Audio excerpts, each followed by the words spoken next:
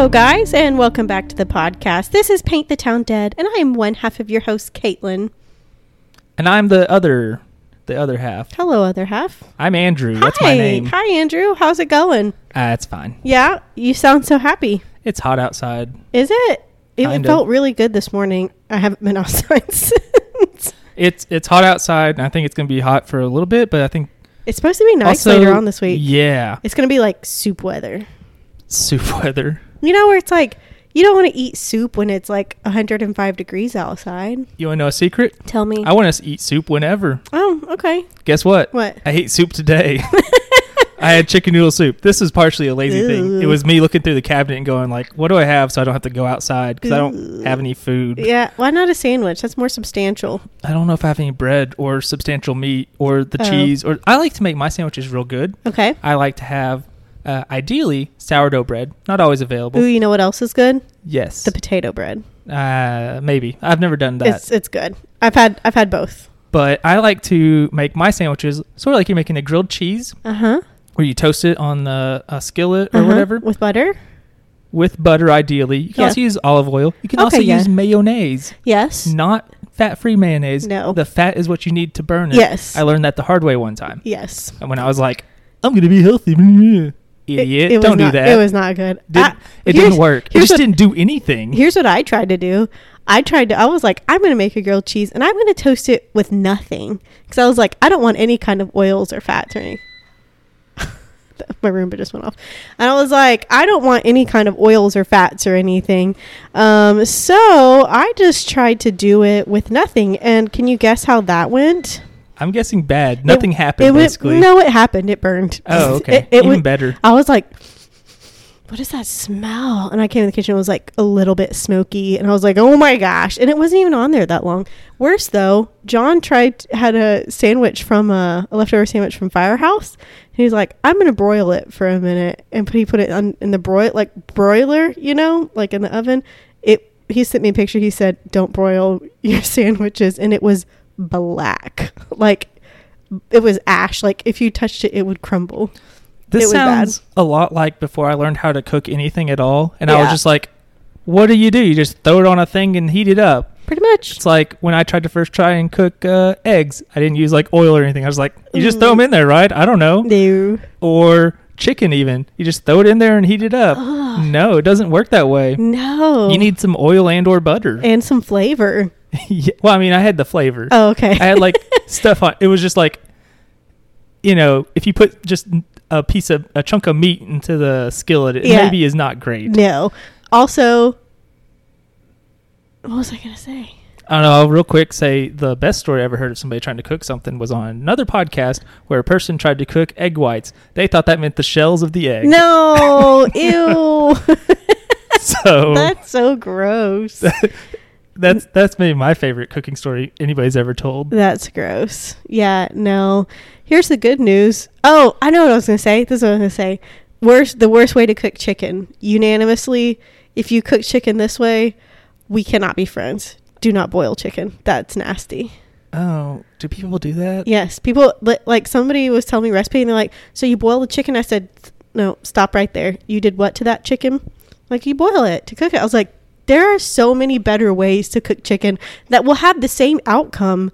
Like if you're using it in a recipe. Except like it'll be better. It will enhance it. Yes, it will enhance it. The chicken is cooked and the flavor's enhanced. I feel very strongly about this. Do not boil chicken. That's a disgusting way to cook meat. That's so weird. I've never tried that, but like the way I cook chicken is usually I heat up a skillet.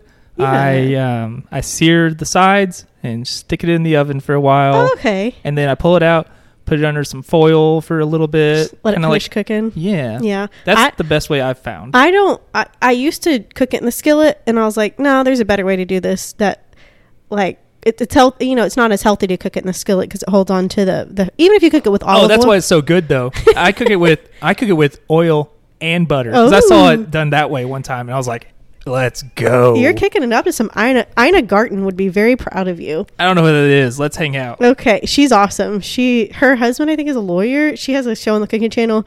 She's one cool lady. I wonder if I've seen her when my dad, especially when he had cancer, he was all about the cooking channels. She's the one. You've probably seen memes about her. It's like if you don't have fresh parsley picked underneath the full moon by virgins of blah blah blah, store-bought's fine. Have you seen those? No, I don't guess so. It's one of those. But anyway, if you don't boil chicken, that is a terrible. So bad. That is a disgusting way. Even when I hear people talk about like boiling hot dogs, it's gross. Like hot dog is one thing, chicken is another. Yeah. But I'm still not on board with the hot dog thing. No, there's so many better ways to do it. Yes. Okay. All agreed. The only thing that's good if you boil it. Well, there's a couple things, but eggs. Oh my gosh, twinsies. Yeah. Yes, eggs, boiled eggs. And then you devil them and make them superior. Oh, I love deviled eggs. I do too. I want to learn how to make good ramen with an egg, boiled egg. You sent me the snap, and it looked really good. It wasn't particularly great. It looked. Because it was just like... Your presentation was exceptional. Basically, I made like regular store-bought dry ramen with like the soup base. And I like cooked a little bit of chicken and boiled a couple of eggs and like threw that in there with it. It looked pretty. It was okay. It looked pretty. I could do better probably. I just need to learn how. You know what? Pinterest. You got to Pinterest it. That's how. I think I have. Really? Maybe. That seems like something I would have. That's like I'm making some sweet potato fries tonight for dinner, and I was like, I don't know how to make it. Pinterest. Just search it. Somebody on Pinterest, if you want to make something, somebody on Pinterest has made it and left a review if it's good or not, which is always a positive. Yeah, I guess that's true. Yeah. But anyway, all right. You want to get into it? You better believe it. All right. Well, good, because I am going to get into it. And today, Andrew, I have two cases to talk about. It's a double feature. It is a double header. Back to back action right here. And I guess they are, you said these are shorter? Yes, they're a bit shorter because I did the first one. I was like, this isn't enough for episode. And so somebody else had told me about another one. And I was like, I really want to talk about it, but there wasn't enough for episode. So I was like, perfect. I'll just do both of these. Yeah. So the good thing about that is I can compare it to baseball because of the weird season they're doing. Okay. When they do double headers. Uh-huh. How long do you know that a baseball game is normally? How long? Like how many hours? Like innings. 9 innings normally. Yeah. They're doing a thing where double headers this year. 7. So this is like a double header for 2020. Okay. Sure. I trust you. Yeah. I know nothing of sports, so whatever you say, I believe. Yeah. You're going to have to. Okay. All right. So Andrew, I'm just going to go one at a time, and we're going to focus on each case and give it the time it deserves. Okay. So our first case that we're going to talk about has been in the news pretty recently.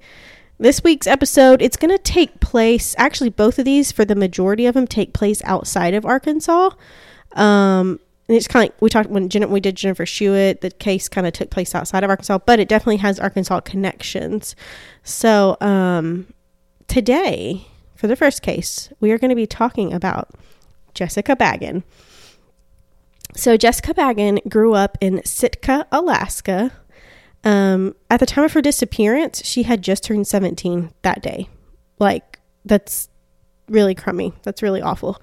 So that's a bad birthday. That's awful. I was watching a video of wrestlers today, and one of them was complaining about his birthday, and it was like they missed their flight or something. You know, it would be an annoying day, especially because I think they were going to arrive late to whatever they're doing. Yeah, but it's just like this is one of those things where you see and you're like, ugh, this puts all my complaints into perspective. First world problems, like kind of big time. You know, whatever your biggest problem is your biggest problem. Yeah, you want to try and maintain some perspective, but you know, just know that somebody celebrated their 17th birthday and then went missing. Yeah. And that's not a good day any day, but a birthday, it just is that much more sad. So she had just turned 17. Jessica, so that day she began her day excitedly because it was her 17th birthday. And that evening she went and she celebrated with her sister at her sister's home. And there was a friend there, and her sister lived about a mile from her parents' house. So after that celebration, Jessica decided to walk home by herself at night. This was the very early morning hours of May 4th, 1996. So unfortunately, Jessica never made it home that night. The next morning, her parents realized she was missing, and they quickly filed a missing persons report with the Sitka Police Department. And on May 6th, the search for Jessica began in earnest. So that it's like the next night they did. So it all happened pretty quickly. Police began their search around Sheldon Jackson College, which is a college in Sitka, Alaska. And they soon discovered her shirt, which her family said that was the shirt she was wearing the night she went missing. And less than 2 hours later, after her shirt was found, Jessica's body was found about 70 feet off of a bike path underneath a hollowed out area of a fallen tree. Somebody had just like scraped it out a little bit and like threw some brush on her like she was nothing. Which, anyway, Jessica was found. She was just a few short blocks from her home. She was on a bike path. It was well used. Quite visible. It was in the heart of Sitka, right by that college campus, and it was right across from the Alaska Department of Public Safety Training Academy. And so sweet 17-year-old Jessica, with her life just beginning, she had been sexually assaulted and strangled. So 9 days after Jessica's murder, a man confessed to the crime. He just came to police and confessed to it. So despite literally zero evidence to corroborate his story, the man was charged with a crime and arrested. So I guess... Wow, you were right. This is a short story. Why? Yeah. And we're done. Right. No. So he was charged with a crime and arrested, which it's like, I get it. You have somebody just like fall into your lap saying, I did it. You know, it's hard for you to be motivated to want to look into it more.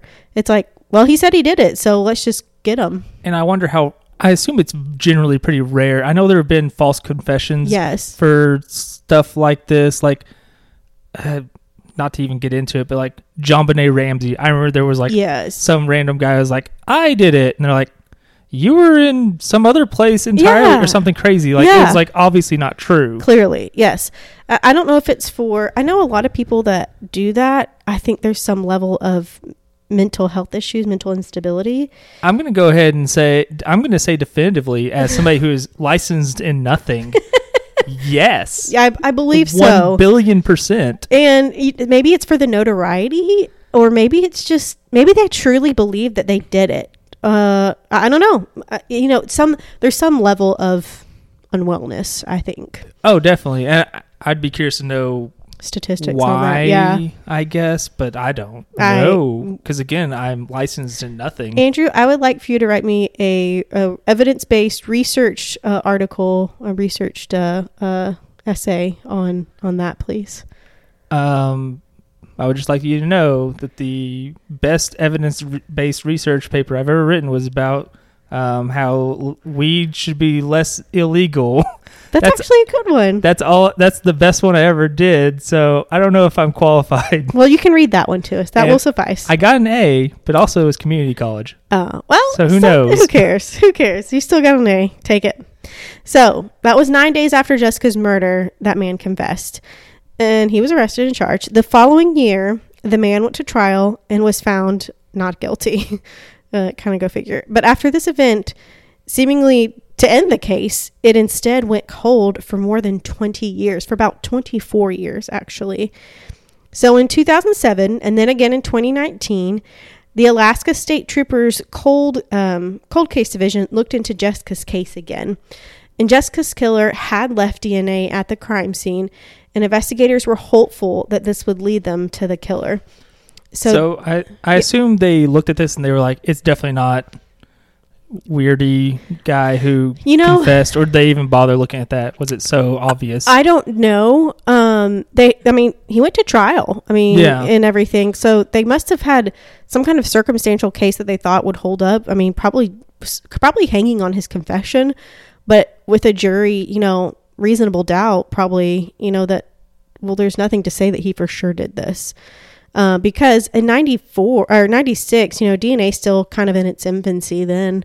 It's just kind of getting kicked up. So I don't know if they compared the DNA from him and then. Surely they at least looked at it after the fact. If that guy's still around. But maybe it wasn't. Oh, what do you mean after the case?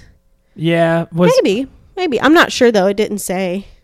Or maybe it was like, it was so flimsy that they're like, it's very obviously clearly not him. Yeah.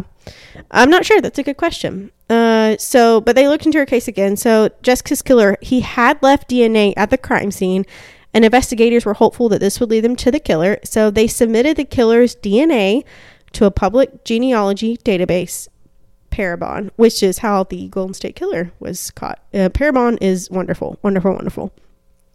And their efforts were rewarded. A potential suspect was found through familial DNA, and that was Stephen Branch. A little bit about Stephen Branch, just a little bit. Stephen Branch was a former Sitka resident who moved to Arkansas in 2010. Old Steve had been arrested and charged in 1996 for the sexual assault of a teenage girl. So, mind you, this is the same year that Jessica was assaulted and murdered. And he was charged for sexual assault against a teenage girl. It is something that I feel like, I don't know for sure. Mm-hmm. It does seem like when somebody commits a crime like that, repeat if offenders. They do not get caught, they will do it more. Jennifer Schuett's attempted murderer. Yeah. He did like the same thing in Hot Springs, I remember. Yep. So it was like... it wasn't with a child, but it was with a woman, which it's like, just as bad. It's an innocent person. It was like the exact same thing. He raped her and slit her throat. It's like... Have you ever seen Miss Congeniality?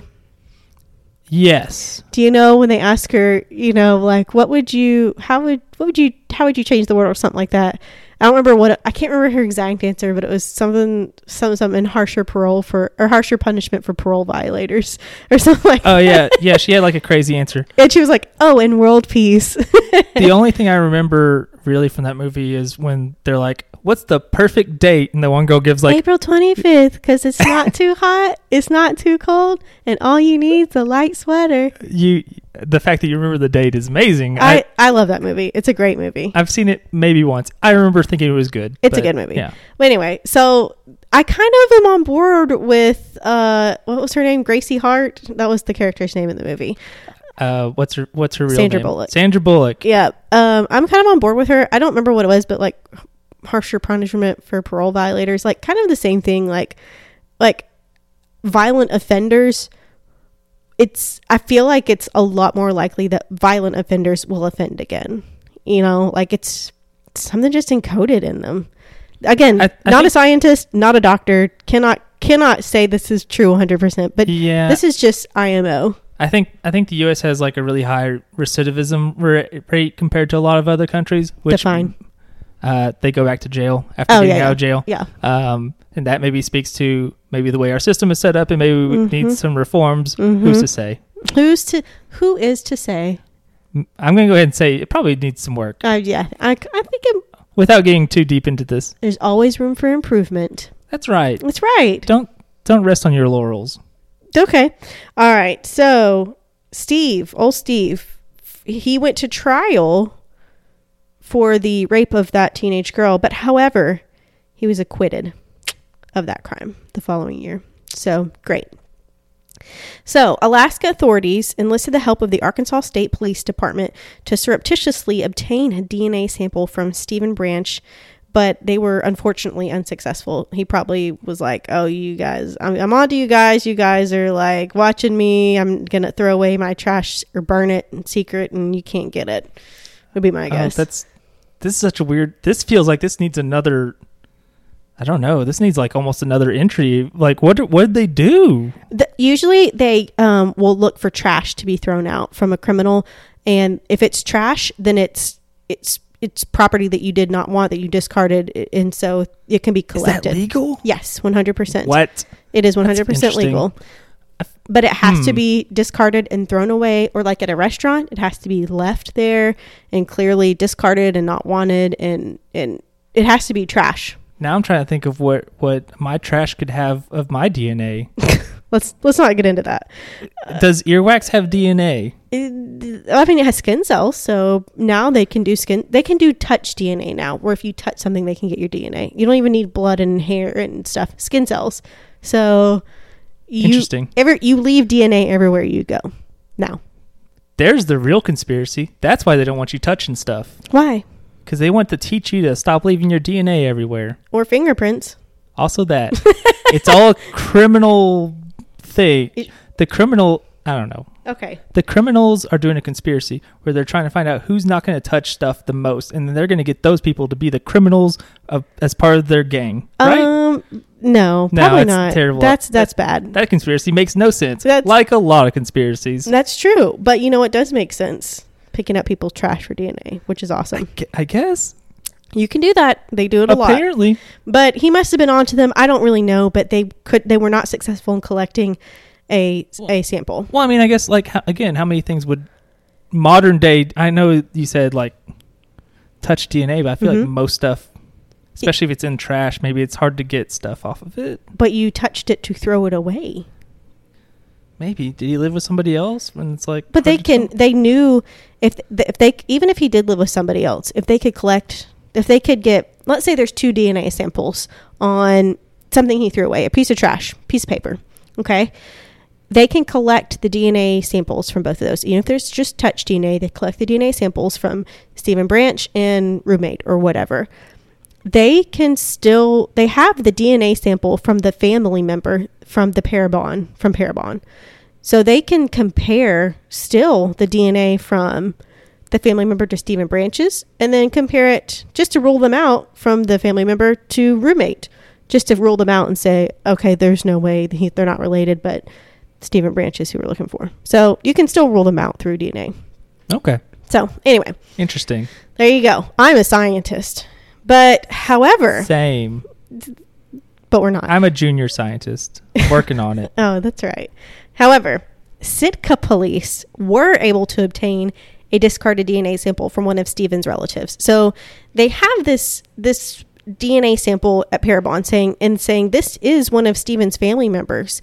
But you have to prove it still. You have to say, I watched his sister, I watched his father, I watched his first cousin throw away this piece of trash, and then we collected it, and then we compared it to Stephen, or whatever. I mean, like he bled on this tissue, and he did not even bled. We saw it, or something. I don't know. Yes. Just come up with an example. Well, they can collectively, definitively. So, anyways.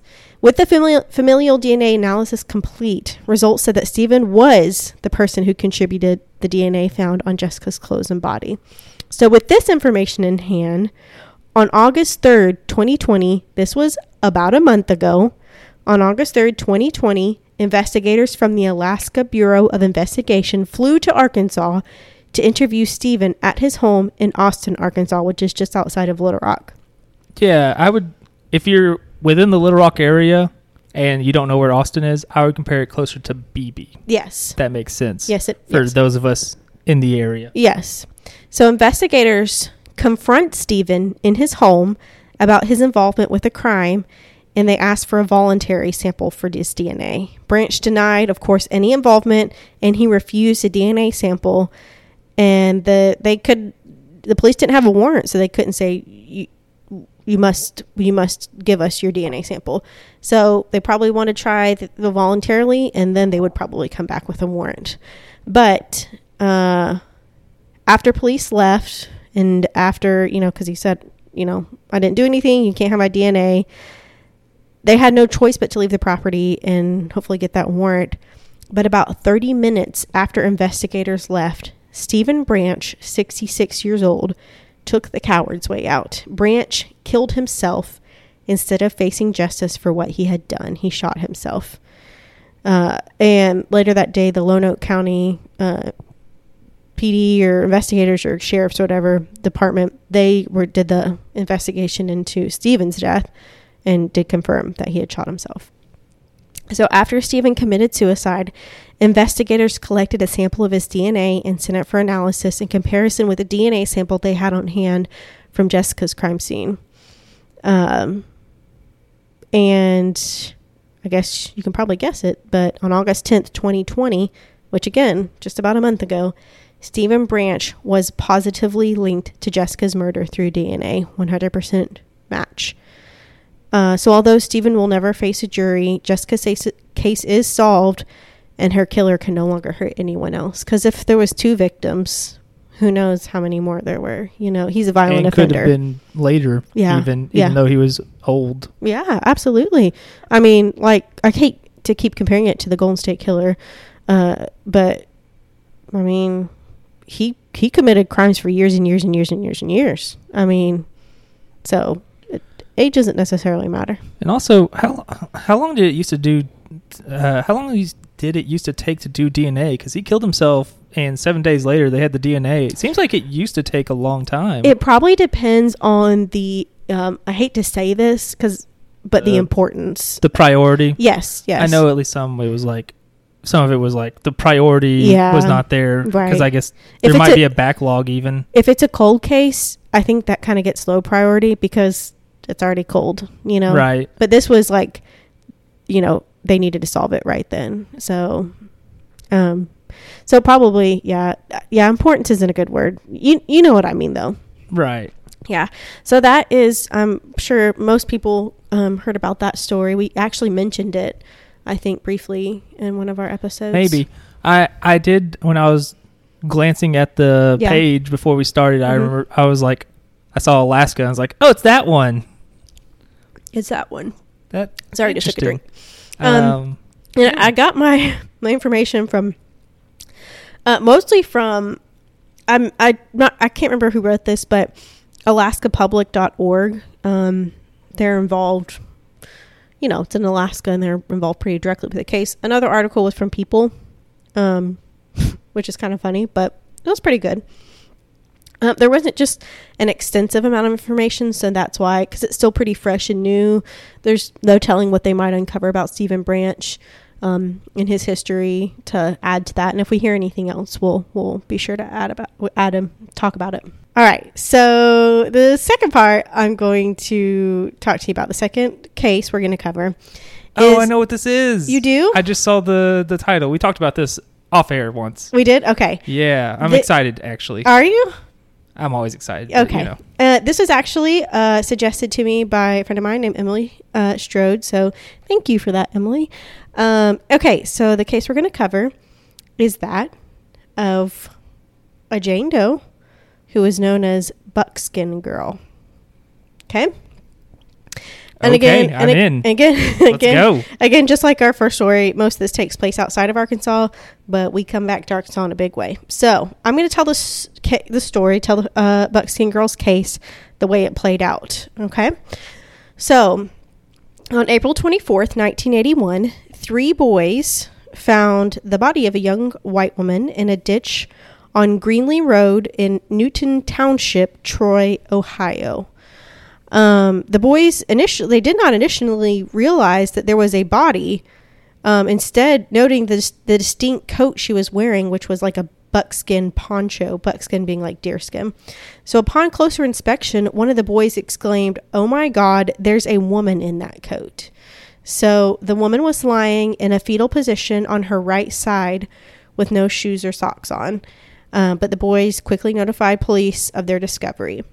So the woman's body was sent for an autopsy the afternoon of her discovery, and the exam revealed that she had sustained extensive blunt force trauma to her head and neck before she had been strangled, which was approximately 48 hours before her discovery. Liver laceration was also noted. There were no signs of sexual assault. So the woman, her description was between 5'4" and 5'6". She was around 125 pounds and somewhere between the ages of 18 to 26. She had reddish brown hair that was parted down the middle, and it was in like braided pigtails. She had light brown eyes and an abundance of freckles across her face. They did note that she had a high level of hygiene, noting that she took care of herself. It even said her eyebrows were plucked and maintained. Her teeth were good. She did have one porcelain crown on one of her teeth, so it showed that she went to the dentist and had stuff taken care of. So not like a transient that you would normally see. Yeah, so she was decent enough off that she took care of herself, right, and wasn't just like, I don't know, a hobo unwashed, from the 1930s movie jumping on train cars. Yes. She was very clean. It said her clothes were clean. She was clean. She was just well groomed. And the only other thing they noted besides, the obvious injuries, she had several small scars in multiple areas across her body, probably just from normal everyday stuff. That was about it. She was dressed in bell-bottom Wrangler blue jeans, a brown turtleneck sweater with an orange crisscross design on the front. She had on a bra, underwear, and a hoodless deerskin poncho with purple lining, which appeared to be homemade. There was no form of identification on or around her. Fingerprints were obtained, as well as dental information, but neither yielded any results related to any filed missing persons cases. Her fingerprints were not related to any police records, so that indicated to them that she did not have any kind of criminal past. On April 28th, so just a few days later, composite drawings were made and distributed to the local newspapers and news stations, and this generated about 200 leads. But unfortunately, none of the leads came back to anything. She was dubbed Buckskin Girl due to her poncho that she was wearing. She effectively became a Jane Doe. But after a while, and with a few leads, there was a couple of theories put forth. So one theory was that perhaps there weren't many leads because she was murdered far from her hometown, which makes sense. It was also thought that she was murdered elsewhere, and that place she was discovered was just simply where she was tossed, it said, which is an awful way to describe a person. But this theory was supported by the fact that her body and feet were clean, meaning she had not been in the elements or walking around barefoot. And also, spoiler. What? Our show's about Arkansas stuff, and this is taking place in Ohio, so... Shh, don't give it away. It was also theorized that she might have been a teenage runaway, a foster child, or a transient wanderer, but this was unlikely as her personal hygiene did not indicate a vagrant lifestyle. Her lack of shoes and socks made some believe that she might have been killed by an abusive partner, but it didn't elaborate as to why that was the thought that came to mind. I mean, I guess I could see that if it was, because if you were, say, with your partner in a house. Yeah. You might not have shoes and socks on. Oh, I see. And you ran away. Why would they put them back on? You know, you wouldn't think to anyway. If you were a murderer, I assume I've never murdered anybody. I was say you want to talk about something? When I think about murdering, no. Okay. I have never thought about that's just how I'm thinking about it. Okay, that makes sense. Because, imagine, socks and shoes. It's not something you would think about. I would think that makes sense. So it was also thought that she might possibly be one of the first victims of an unidentified serial killer known to be operating in the area, who had been killing sex workers between 1985 and 2004. But they thought maybe she was one of the first victims.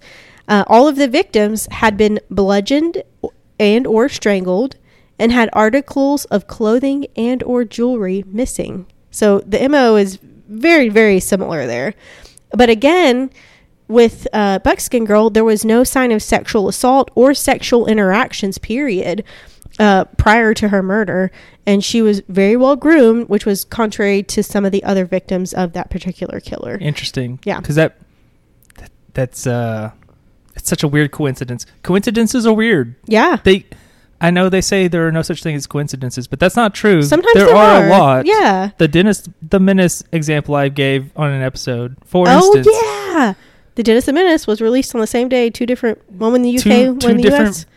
Completely totally unrelated comics in two different countries across the ocean. That's had crazy. Nothing to do with each other. That is wild. There's a lot of coincidences in the world, as it turns out. Believe it or not. Yeah. I guess it's difficult to tell sometimes if you're trying to because we want to put a story. We want there to be a narrative. Yeah. It makes it easier to process, and sometimes there isn't really one other than that's weird that those things happened. Yeah. But that is, it is coincidental. But again, it could just be a coincidence. We'll talk about it. All right. Okay. So a potential connection between Buckskin Girl and a 27-year-old murdered... Hold on. Okay. A potential connection between Buckskin Girl and a 27-year-old woman murdered 2 months prior was made, but nothing concrete was ever said or proven. And in 1985, she was tentatively linked to a series of murders of erotic. I put erotic. I think I mean exotic dancers. And you meant erotic. Oh, did I? Probably. Okay. I mean, well, I don't know. Either what do way, they call erotic themselves, or exotic dance? I'm not sure. I would. Somebody who's an erotic or exotic dancer, let us know. They seem interchangeable, honestly. Who knows? Now that I think about it. Who knows? Anyways, murders of erotic dancers and sex workers, and these were known as the redhead murders, which makes sense because she had reddish hair, but this theory was disproven. So evidence from the scene of her discovery, it was well kept and maintained. They collected a vial of her blood and some other tissue samples, and they made sure to keep up with them because unfortunately the investigation continued, but it did turn cold. So there were some developments in her case, though, throughout the years, some working done. So in 1991, a task force was established in London, Ohio, to investigate the murders of Buckskin Girl and the other women thought to be potential victims of the unidentified serial killer. And as DNA technology advanced, a sample of her DNA was able to be obtained from that blood sample that they saved, and all the way back from 1981, which is crazy that they could, that's a pretty old blood sample. So the fact that they could get DNA from it, that's awesome. Yeah. I wonder, is there a point where you can't get DNA off a blood sample anymore? Like if it's stuck in a vial or something? I assume. I don't know. It would be hard for me to imagine 20 years after that vial of blood was taken, that it's still in a non-congealed or something form.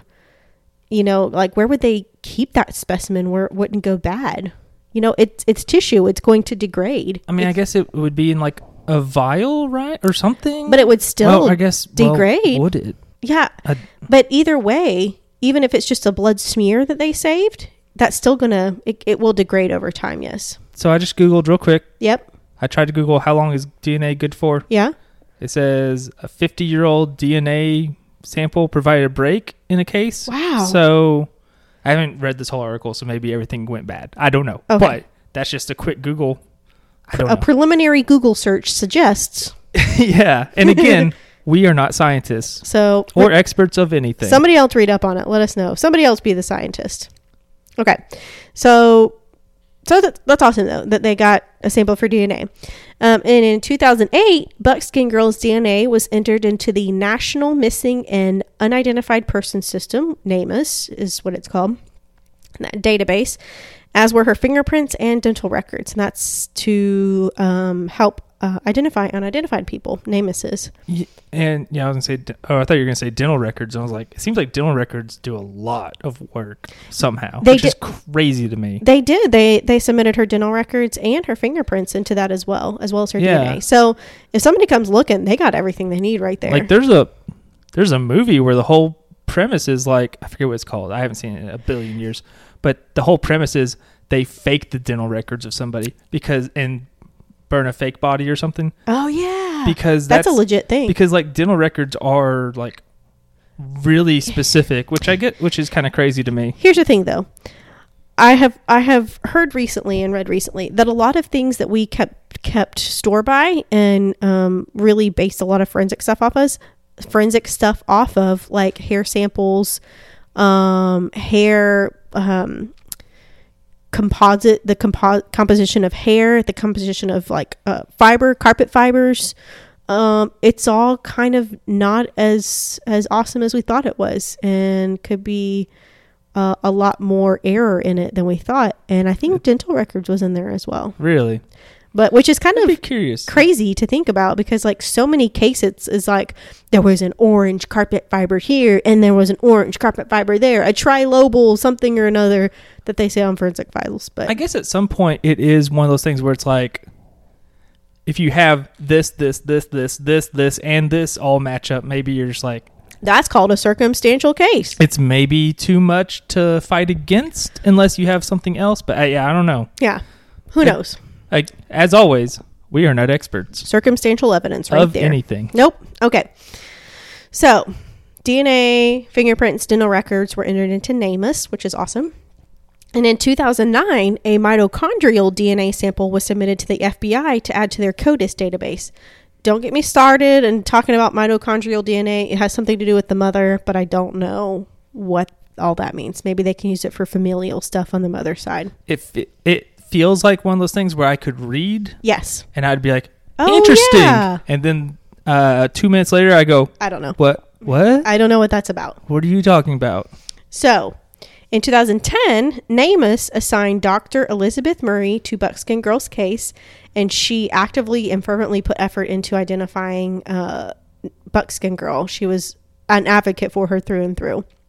So we skip a couple years down the road.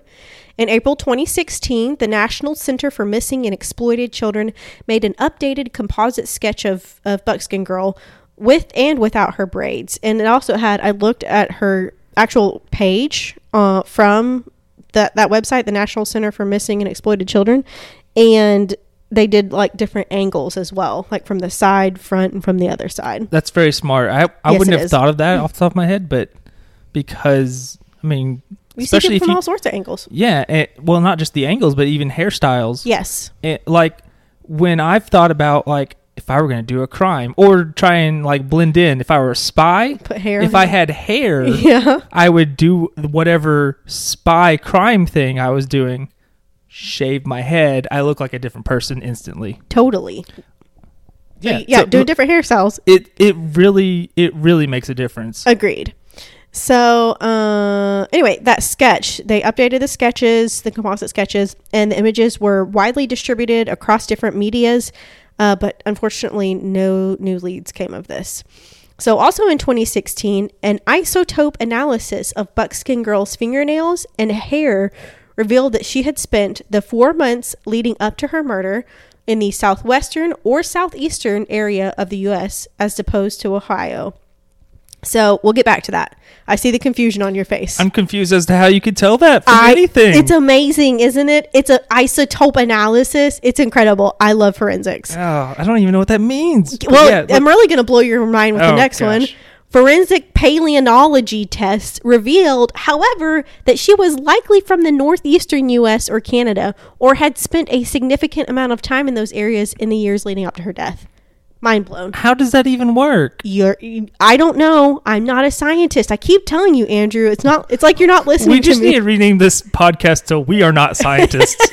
But we think it's cool. But we think science is cool. Yes. It's very interesting. I'm just too dumb. Agreed. Me too. Okay. So now some real stuff's about to happen. In 2017, Dr. Murray, who we talked about, was assigned her case from NamUs. Dr. Murray, in correlation with the Miami Valley Regional Crime Lab, which is the county where she was found in, Miami Valley, they contacted the DNA Doe Project. They submitted a sample of Buckskin Girl's DNA in hopes of a familial match for identification, and it turns out there was a match to a first cousin, which is a close relation. There's some things that are called like a second cousin, third cousin, and on, I think, is like distant relation. But first, mother, brother, aunt, uncle, father, those are all close relations, grandparents. So that's good odds there. And on April 9th, 2018, this was 2 years ago, Miami Valley Crime Lab announced they had finally identified Buckskin Girl. She was, in fact, 21-year-old Marsha Lenore King of Little Rock.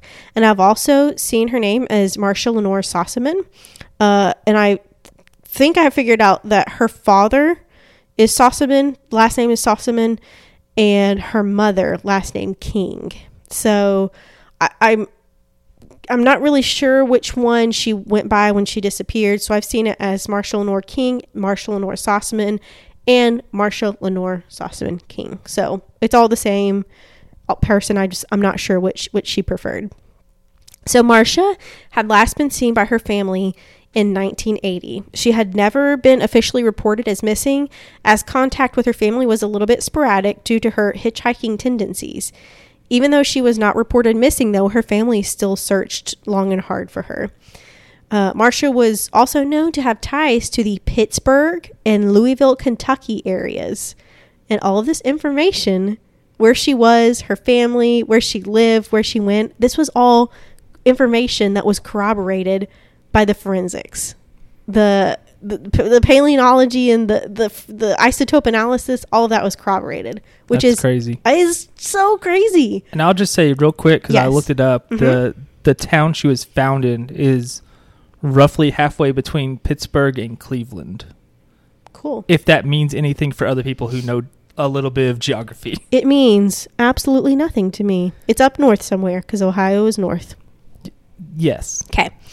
After Marsha's identification, further information came forth on her whereabouts around the time of her murder. Eyewitnesses placed Marsha in Louisville around 14 days prior to her death, and 6 eyewitnesses corroborated that Marsha was in Arkansas shortly before her murder. And she didn't visit family at that point, but she must have been visiting friends. It is believed that her travel to Ohio might have been due to her suspected involvement with The Way, which is a cult that we talked about on the Tony Alamo episode. And I know Andrew's eyes are big. Anyway, that's why I was like, The Way International? Yes. That The Way. Yes. Okay. In February 2020, that's this year, hairs that were found at Marsha's scene of discovery were sent for analysis to a special lab in California who can extract nuclear DNA from hairs that are missing their root, that are missing their follicle. So hopefully there will soon be a DNA profile of Marsha's killer or someone who was around her at the time of her murder. Is your mind blown? I don't even know what that means. This is a forensics heavy case, and I am here for it. I thought I was like, I was looking at kinds of science stuff, and it's like, there's more. What? But wait, there's more. Oh, no, keep going. No, I just meant like that was. Oh. It's just so forensics heavy. It's amazing. It's not even just there's more. It's like, who knew this science very existed? Complicated or very crazy thing that we're figuring out, and it's like, how can you do that? Yeah, I can. Sometimes I can't do anything. What are you talking about? If I'm lucky, I can figure out what's wrong with my computer. It's incredible. I can turn it off and on again, and that usually works. It usually helps. So, okay. So Marsha's family made the decision to leave her remains where they were in Ohio. As they said, the community around her had rallied and supported and loved her when her family wasn't able to, which I was like, that's so sweet. When she was buried, and many, in the early 1980s, 1981, when she was buried, several of the officers involved with the investigation acted as pallbearers, and there were multiple people in attendance. Her father passed away before her new gravestone and memorial ceremony were implemented and took place. I think he may have passed away before she was identified, but I'm not 100% sure. But her brother, she had a brother and a half brother that passed before she could be identified. Marsha's stepmother said of the Ohio community, quote, "Words don't describe the feelings we have for all of you, how you have loved her and taken her into your arms," which is for a community to rally around just some girl that they did not know, that nobody knew, and to respect her and care for her in a time when nobody else could. That's really awesome. So the investigation into her murder is still ongoing. They don't have any suspects or culprits. The last contact information I can find is for the Miami County Sheriff's Office. That phone number, if you have any tips, if you have any information, please call 937-440-3965. Again, that's 937-440-3965. And Andrew will put that number in the show notes as well. Again, if you have any information regarding Marsha's case, please contact them. If you know somebody that has information, please put them in contact with the Miami County Sheriff's Office. And that is the case of Buckskin Girl Marsha Lenore Sauceman. For now. I hope we find more. I'm really intrigued to see if there's anything comes of the nuclear DNA from the hair. Whatever that even means. I don't know, but it's incredible, isn't it? Can they make bombs out of that? Surely not. That would be a weird bomb. I don't think so. Yeah. A DNA bomb. Wow. Gross. Yeah. But yeah, nuclear DNA. I don't even know what that means. I don't even know. That sounds crazy. Okay, so I hope that those were two cases that weren't directly, they're not related to each other, but they both took place out of Arkansas, and I thought they both had a lot of really interesting points to them. So, anyway, what's been going on with you? School stuff mostly. Yep, me too. One thing I wanted to talk about was I went to an old Skyrim save. Tell me. Because I had I keep trying to like do Skyrim and play it in different ways, and now I'm like, I don't care for this. Yeah. So I found one of the older saves, and I was like, this is what I'm talking about: stealth, archery. That's me all the way. And pickpocketing. Yes, I know. For my character I have right now, I'm trying so hard not to use bow and arrow. I am trying to use heavy armor. I am trying to use one-handed weapons, and I'm trying not to sneak and to just like go get it.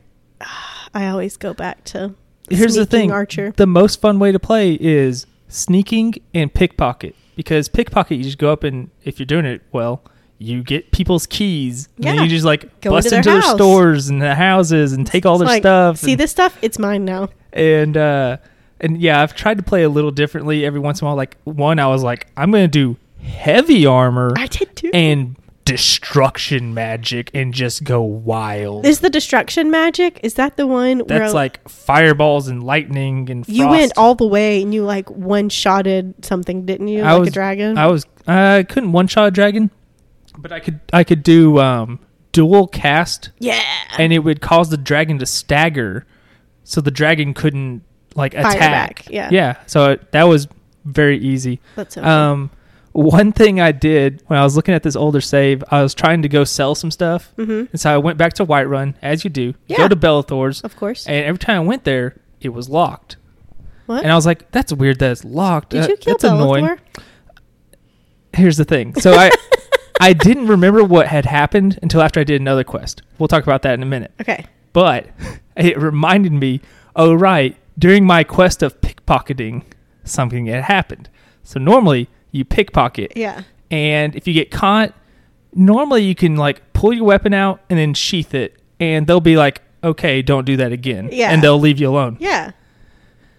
One time I tried to pickpocket somebody in Whiterun.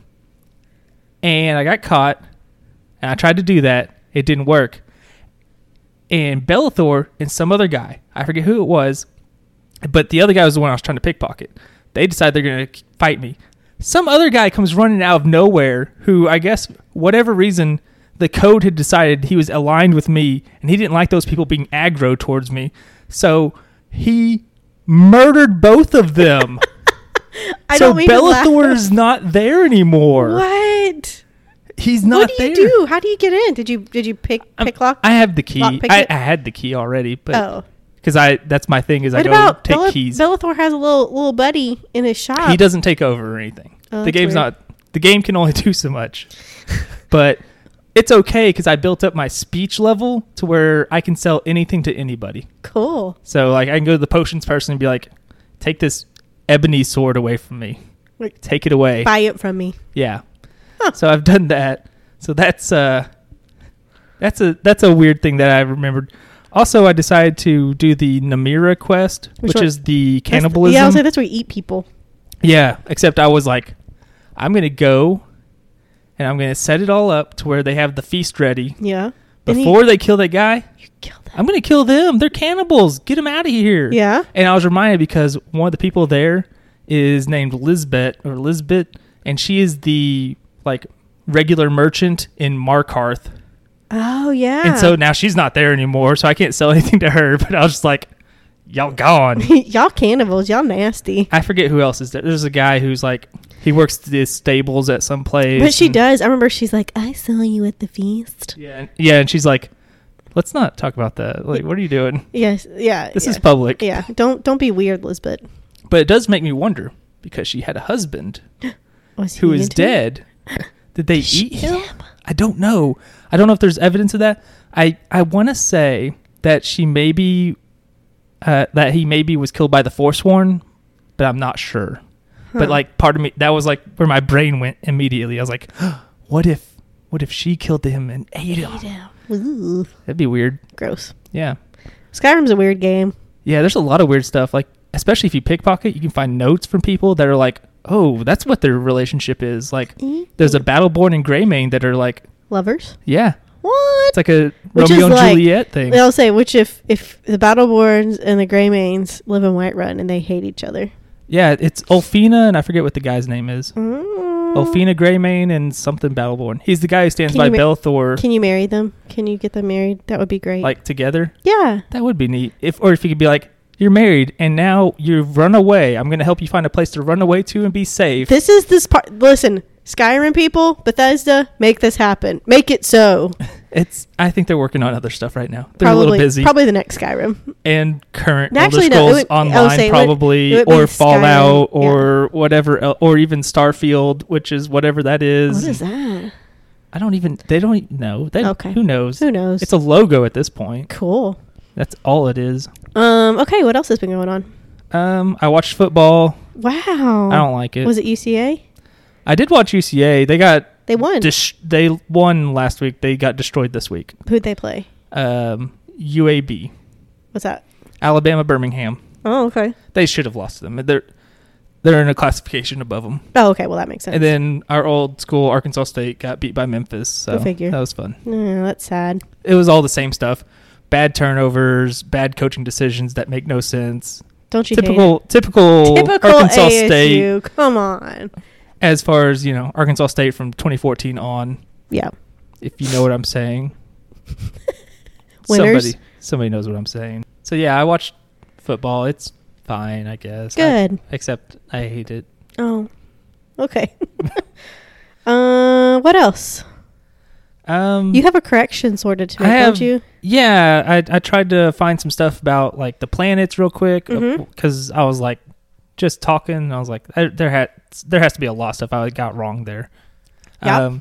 So one thing is I said that Mercury is tidally locked. And that meant it always faced the sun the whole time. Yeah. Apparently that's not entirely true. Okay. It is technically tidally locked, whatever that means. Okay. But what I was thinking of is that it had a synchronous orbit, which would be the thing where it always faces the exact same way. Okay. So there's like a hot side and a cold side. Right. And Mercury does not have a synchronous orbit. It is called it is tidally locked. Are we tidally locked? I don't believe so. Okay. As I understand it, that is not the case. Okay. The moon is tidally locked to us, though. Okay. But anyway, it was once upon a time thought to be tidally locked in synchronous orbit. Wait, what planet are you talking about? Mercury. Okay. And this is because whenever Mercury was best placed for observation, the same side was facing inward towards the sun that we could see. Okay. We used radar observations in 1965, well before I was born, to figure out that that's not the case. Okay. And in fact, Mercury has what is called a 3-2 spin orbit resonance, which means... That sounds way cool. It's not that cool. Oh, okay. Well, it's interesting. Okay. Which means that it rotates 3 times every 2 revolutions around the sun. So for every 2 times it goes around the sun, it spins twice. No, 3 times. Or 3 times, yeah. And a Mercury revolution a year is equal to 87.97 days on Earth. That's not very long. No, but it's still like a very slow revolution. So we spin... Or slow rotation. Okay. We spin 365 times. Okay. Roughly. We have to adjust it because of leap years. Yeah. But roughly. Yeah. And then we've got another one. Just want to quickly say, Mars, I said one of the moons was Phobos. That's correct. The other one is Deimos. That's it. Okay. For that one. And then and then the other one is that I said that I thought Mars was the closest planet to Earth. Yeah. Well, in one sense, it's actually Venus. Okay. If you base it on the average distance from the sun, which is easier to like put in your brain, Like, sure. But technically, Mercury is typically the actual closest to Earth. But it's definitely not habitable. No, I don't think nothing is habitable other than Earth that we know of. Which brings me to an interesting point. Okay. Are you finished? Yeah, that's all I had. Okay. So I want to talk about, I have a couple things for the what you're looking at and beyond. Okay. First off, you and I both set our Alexas to respond to computer. Yes. Which was, she heard me. Never mind. Say don't. She heard me. Say don't do that. Oops. So, which is pretty cool. And if you say set phasers to stun or something like that. She says something back and it's really awesome. That's fun. I tried it and she said something. It was cool. Anyway, okay. Okay, so I finished that audiobook that I was listening to about the World War II and stuff. Yeah. I kind of predicted it, so I didn't cry, but it was really good. So I started it. All right. So I started a new one, and it's called Circe, and it's about the Greek goddess sorceress Circe, Circe. Alyssa recommended this book to me. So far, I am in love. I started it 2 days ago, and I'm almost finished. So love it. Can't wait to get back on that. Okay, couple other things. Just randomly, John and I watched the best episode of The Office this past week. Dinner party, you know it. And it was equal parts horrible and amazing. It's very good. It's so uncomfortable. And then we watched the blooper reel from that, which is just the best. It's so funny. Okay. Also discovered something called Bardcore. Have you ever heard of Bardcore?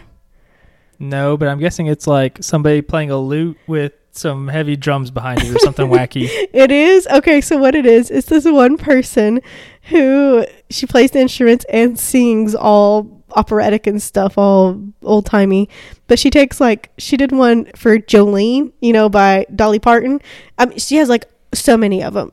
But the ones I listened to today, Jolene, there was one for Creep by Radiohead. There was one for Someone That I Used to Know by that one. And it's so funny because she changes the words to thee and thou. And it's so funny. And it's bard-like behind it. It sounds medieval behind it. It's the funniest thing. It's so funny. I did not know it existed. You have to listen to it. Okay. Second to last thing. I watched a documentary on HBO Max called Class Action Park. Have you seen the ads for that? I have not. I have no idea what this is. It was a wild ride in many ways than one, but it's about this place in New Jersey that it's okay. What? Action Park? Action Park. Yeah. I've heard of it. Okay. I've heard of that, but not this documentary specifically. It was really good. It was kind of funny, kind of not funny. People died at this place and they remained open. It was this guy was basically like Donald Trump having the wackiest theme park ever. And he was just like, this is a wacky idea. I have somebody who's not an engineer come build it for me. And it would happen. And people got injured and people got teeth knocked out and people died. And it was wild. It's on HBO Max. You should watch it. It was great. Yeah, I actually am somewhat familiar because it became a sort of a weird internet sensation a few years ago. Really? Where people were like, have you heard about this thing? And they'd have YouTube videos and all kinds of stuff about it. But yeah, so I'm a little familiar with it. It's pretty wacky. Okay. And this brings me to the point that I really want to talk about. All right. And it's an actual what you looking at. Well, I guess so was Class Action Park, but this is an actual what you looking at. Raised by Wolves. Have you seen the commercials for it? I have. Oh my gosh. Did Ridley Scott finally make something worthwhile that people care about again? I liked it a lot. The first 2 episodes, I watched the first 2 episodes without John. And so he's like, oh man, because I didn't know he wanted to watch it. So we're going back and I haven't watched the third one. So we watched the first one together. We need to watch the second one and then we'll watch the third one. But yeah, I think Ridley Scott's involved with it. He's director. Yes. Okay. Yeah, and he made some of those bad Alien sequels recently, Prometheus and Alien Covenant. It has nothing to do with the Alien. No, I know. I'm just saying it seems like he's made some stuff that nobody likes recently. I really like it a lot. I don't know how everybody else feels about it, but so far it's pretty amazing and I can't wait to see how it unfolds. So the premise is that these people so the Earth is basically, it's a kind of dystopian thing. The Earth is falling apart. There's been war, religious war. Atheists are being basically killed outright. So they kind of have to go underground. Then they do something. I don't want to ruin it, but these embryos and these androids make it to this planet, and this is coming full circle. Kepler 22b. Have you heard of it? It is a real place. The name Kepler is something I have heard. Don't hold me to it. I think Kepler's a scientist, the last name of a scientist. Almost certainly. Because when I was trying to find stuff earlier, one of the things that came up was like the Kuiper belt, and I was like, I've heard that. That's probably a scientist. Yes, I think that Kepler must have been some kind of space scientist, also called a astronomist. Astronomer. Astrologist. Yes, is wacky nonsense. Yes, agreed. So astronomer. Astronomer, yes. Or some kind of like crazy space guy. I don't know. Anyways, so Kepler 22b is the planet they go to, these androids and these embryos, and they grow and raise these embryos, and some stuff happens. I don't want to ruin it. It's absolutely wild. You kind of see it coming, you kind of don't. So I want to talk a little bit about Kepler 22b, because I was like, is this a real place? And John was like, yes. And I was like, how do you know? He's like, how do you not know? I was like, am I stupid? Because I've never heard of this. Kepler 22b is a planet that is not in our solar system. Exoplanet. Is that a thing? Do we confirm? Everything that's outside the solar system, that's a planet, we call exoplanet. Okay. I'm sure if we ever learn how to do space travel for realsies, we'll probably start calling them that, because it'd be weird. Introplanet and extraplanet? It'd be weird to call them that if we were like colonizing all of space and going to different systems. I cannot wait for science to catch up to that. Come on, Star Trek's been out forever, so get with it. Well, that takes place in like the 24th century, so. Well, we'll definitely be dead. Yeah. All right, so NASA kind of went on investigating. It is a planet that is in a habitable zone, where liquid water could exist. It's like basically the same distance from its sun as we are from our sun. Their sun is similar in size and age, and it could be the next Earth, which is like, is this for real? But I would very much like to know. They don't know much about it yet, but just that it could be. It's in a habitable zone. But yeah, I want to know. There's a whole thing from NASA. I'm not going to read it because it's really long, but that's so exciting and cool, isn't it? What if there is life on that planet? Maybe, yeah. What if? But also, what if life exists completely differently from the way our life exists, and could exist in a way that is not needed to be in a planet that is of similar distance from its star, right? What do you mean? Like bacteria? Huh? Like a bacteria or something? It could be, but like, what if the ingredients of life could exist differently from what they do on Earth? Do you think that's possible? Sure. Okay. We don't know. We are in our infancy of space knowledge. Kind of. Maybe toddler. Yeah, I mean, the only thing with like Kepler 22b here is I see it is 587.1 light years away. It's a little bit away. It's a little distance. If we could go the speed of light, which we cannot go, and as far as we know, nothing can other than light. It would still take. It would take 187 years, over half a century to get there. But if we could do like wormhole, if we could figure out how to do that. If we could. Haven't you seen Interstellar? We got to figure that out. I have not, actually. You haven't? No. You should watch it. It's a really good movie. Another thing is, even if we were like, okay, we'll send out colony ships. Yes. So one of the concepts I've found interesting in sci-fi is the idea of like, when is it the right time to send out colony ships? Because again, we probably can't go light speed. Right. But so what if you send out a colony ship that's self-sustaining, this big ship, and it's like, we can go, a quarter of the speed of light. And so they send it out, and it's going to take hundreds of years to get to this planet to colonize it. But then, what if in that time period, we figured out how to go 3/4 the speed of light? We can send a colony ship out. That colony ship, the new one, is there well before the other colony ship. So that colony ship gets there, it's already colonized. Well, it's just an interesting idea. Like, when's the right time to do it? And we'll never know. But no, I don't know. It's an interesting thought. It is. Also figured out who Kepler is. That would be Johannes Kepler. He was a German astronomer, mathematician, and astrologer. He was a key figure in 17th century scientific revolution. So Yeah, he did some science stuff for the planets. Yeah, if it seems like most stuff is at one time we named all the planets after Roman gods. Yeah. And now it's like, hey, what if we just name it after like scientists real who people did things? Yeah. So anyway, that's about it. It's pretty interesting. And there's also like ideas of like, what if we could, like, you know, there's terraforming Mars is an idea. Yeah, I've heard of that. Wonder if that's possible. Like, there's some of the moons of Jupiter as ideas that you could colonize potentially. And do something with. But yeah, it's ideas that would take potentially centuries to complete, even if whenever you started them. Yeah. So it's kind of fascinating. Science has come a long way. It has further yet to go.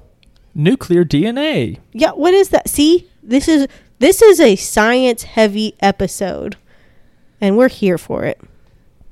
Yeah, I love trying to learn about it. I'm not going to say I learned anything. No, I'm going to say I tried, though. Exactly, and that's what matters. We enhanced our brains just a little bit further, made some more neural connections somewhere, somehow, in the deep recesses of our mind.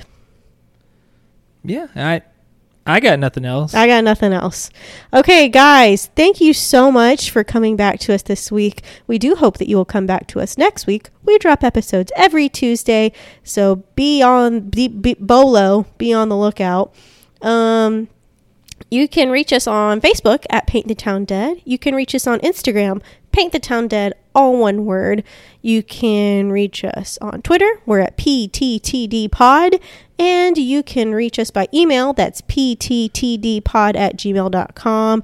Please be sure to subscribe, rate, like, share, comment, do all the things and everything you can. Any interaction you have with us, ratings, subscriptions, anything, downloads, it helps us immensely, and we greatly appreciate it. I think that's about it. Okay, guys, again, thank you so much for coming by, and we will see you next week. Same place, same time. Goodbye. To the empowerage of words.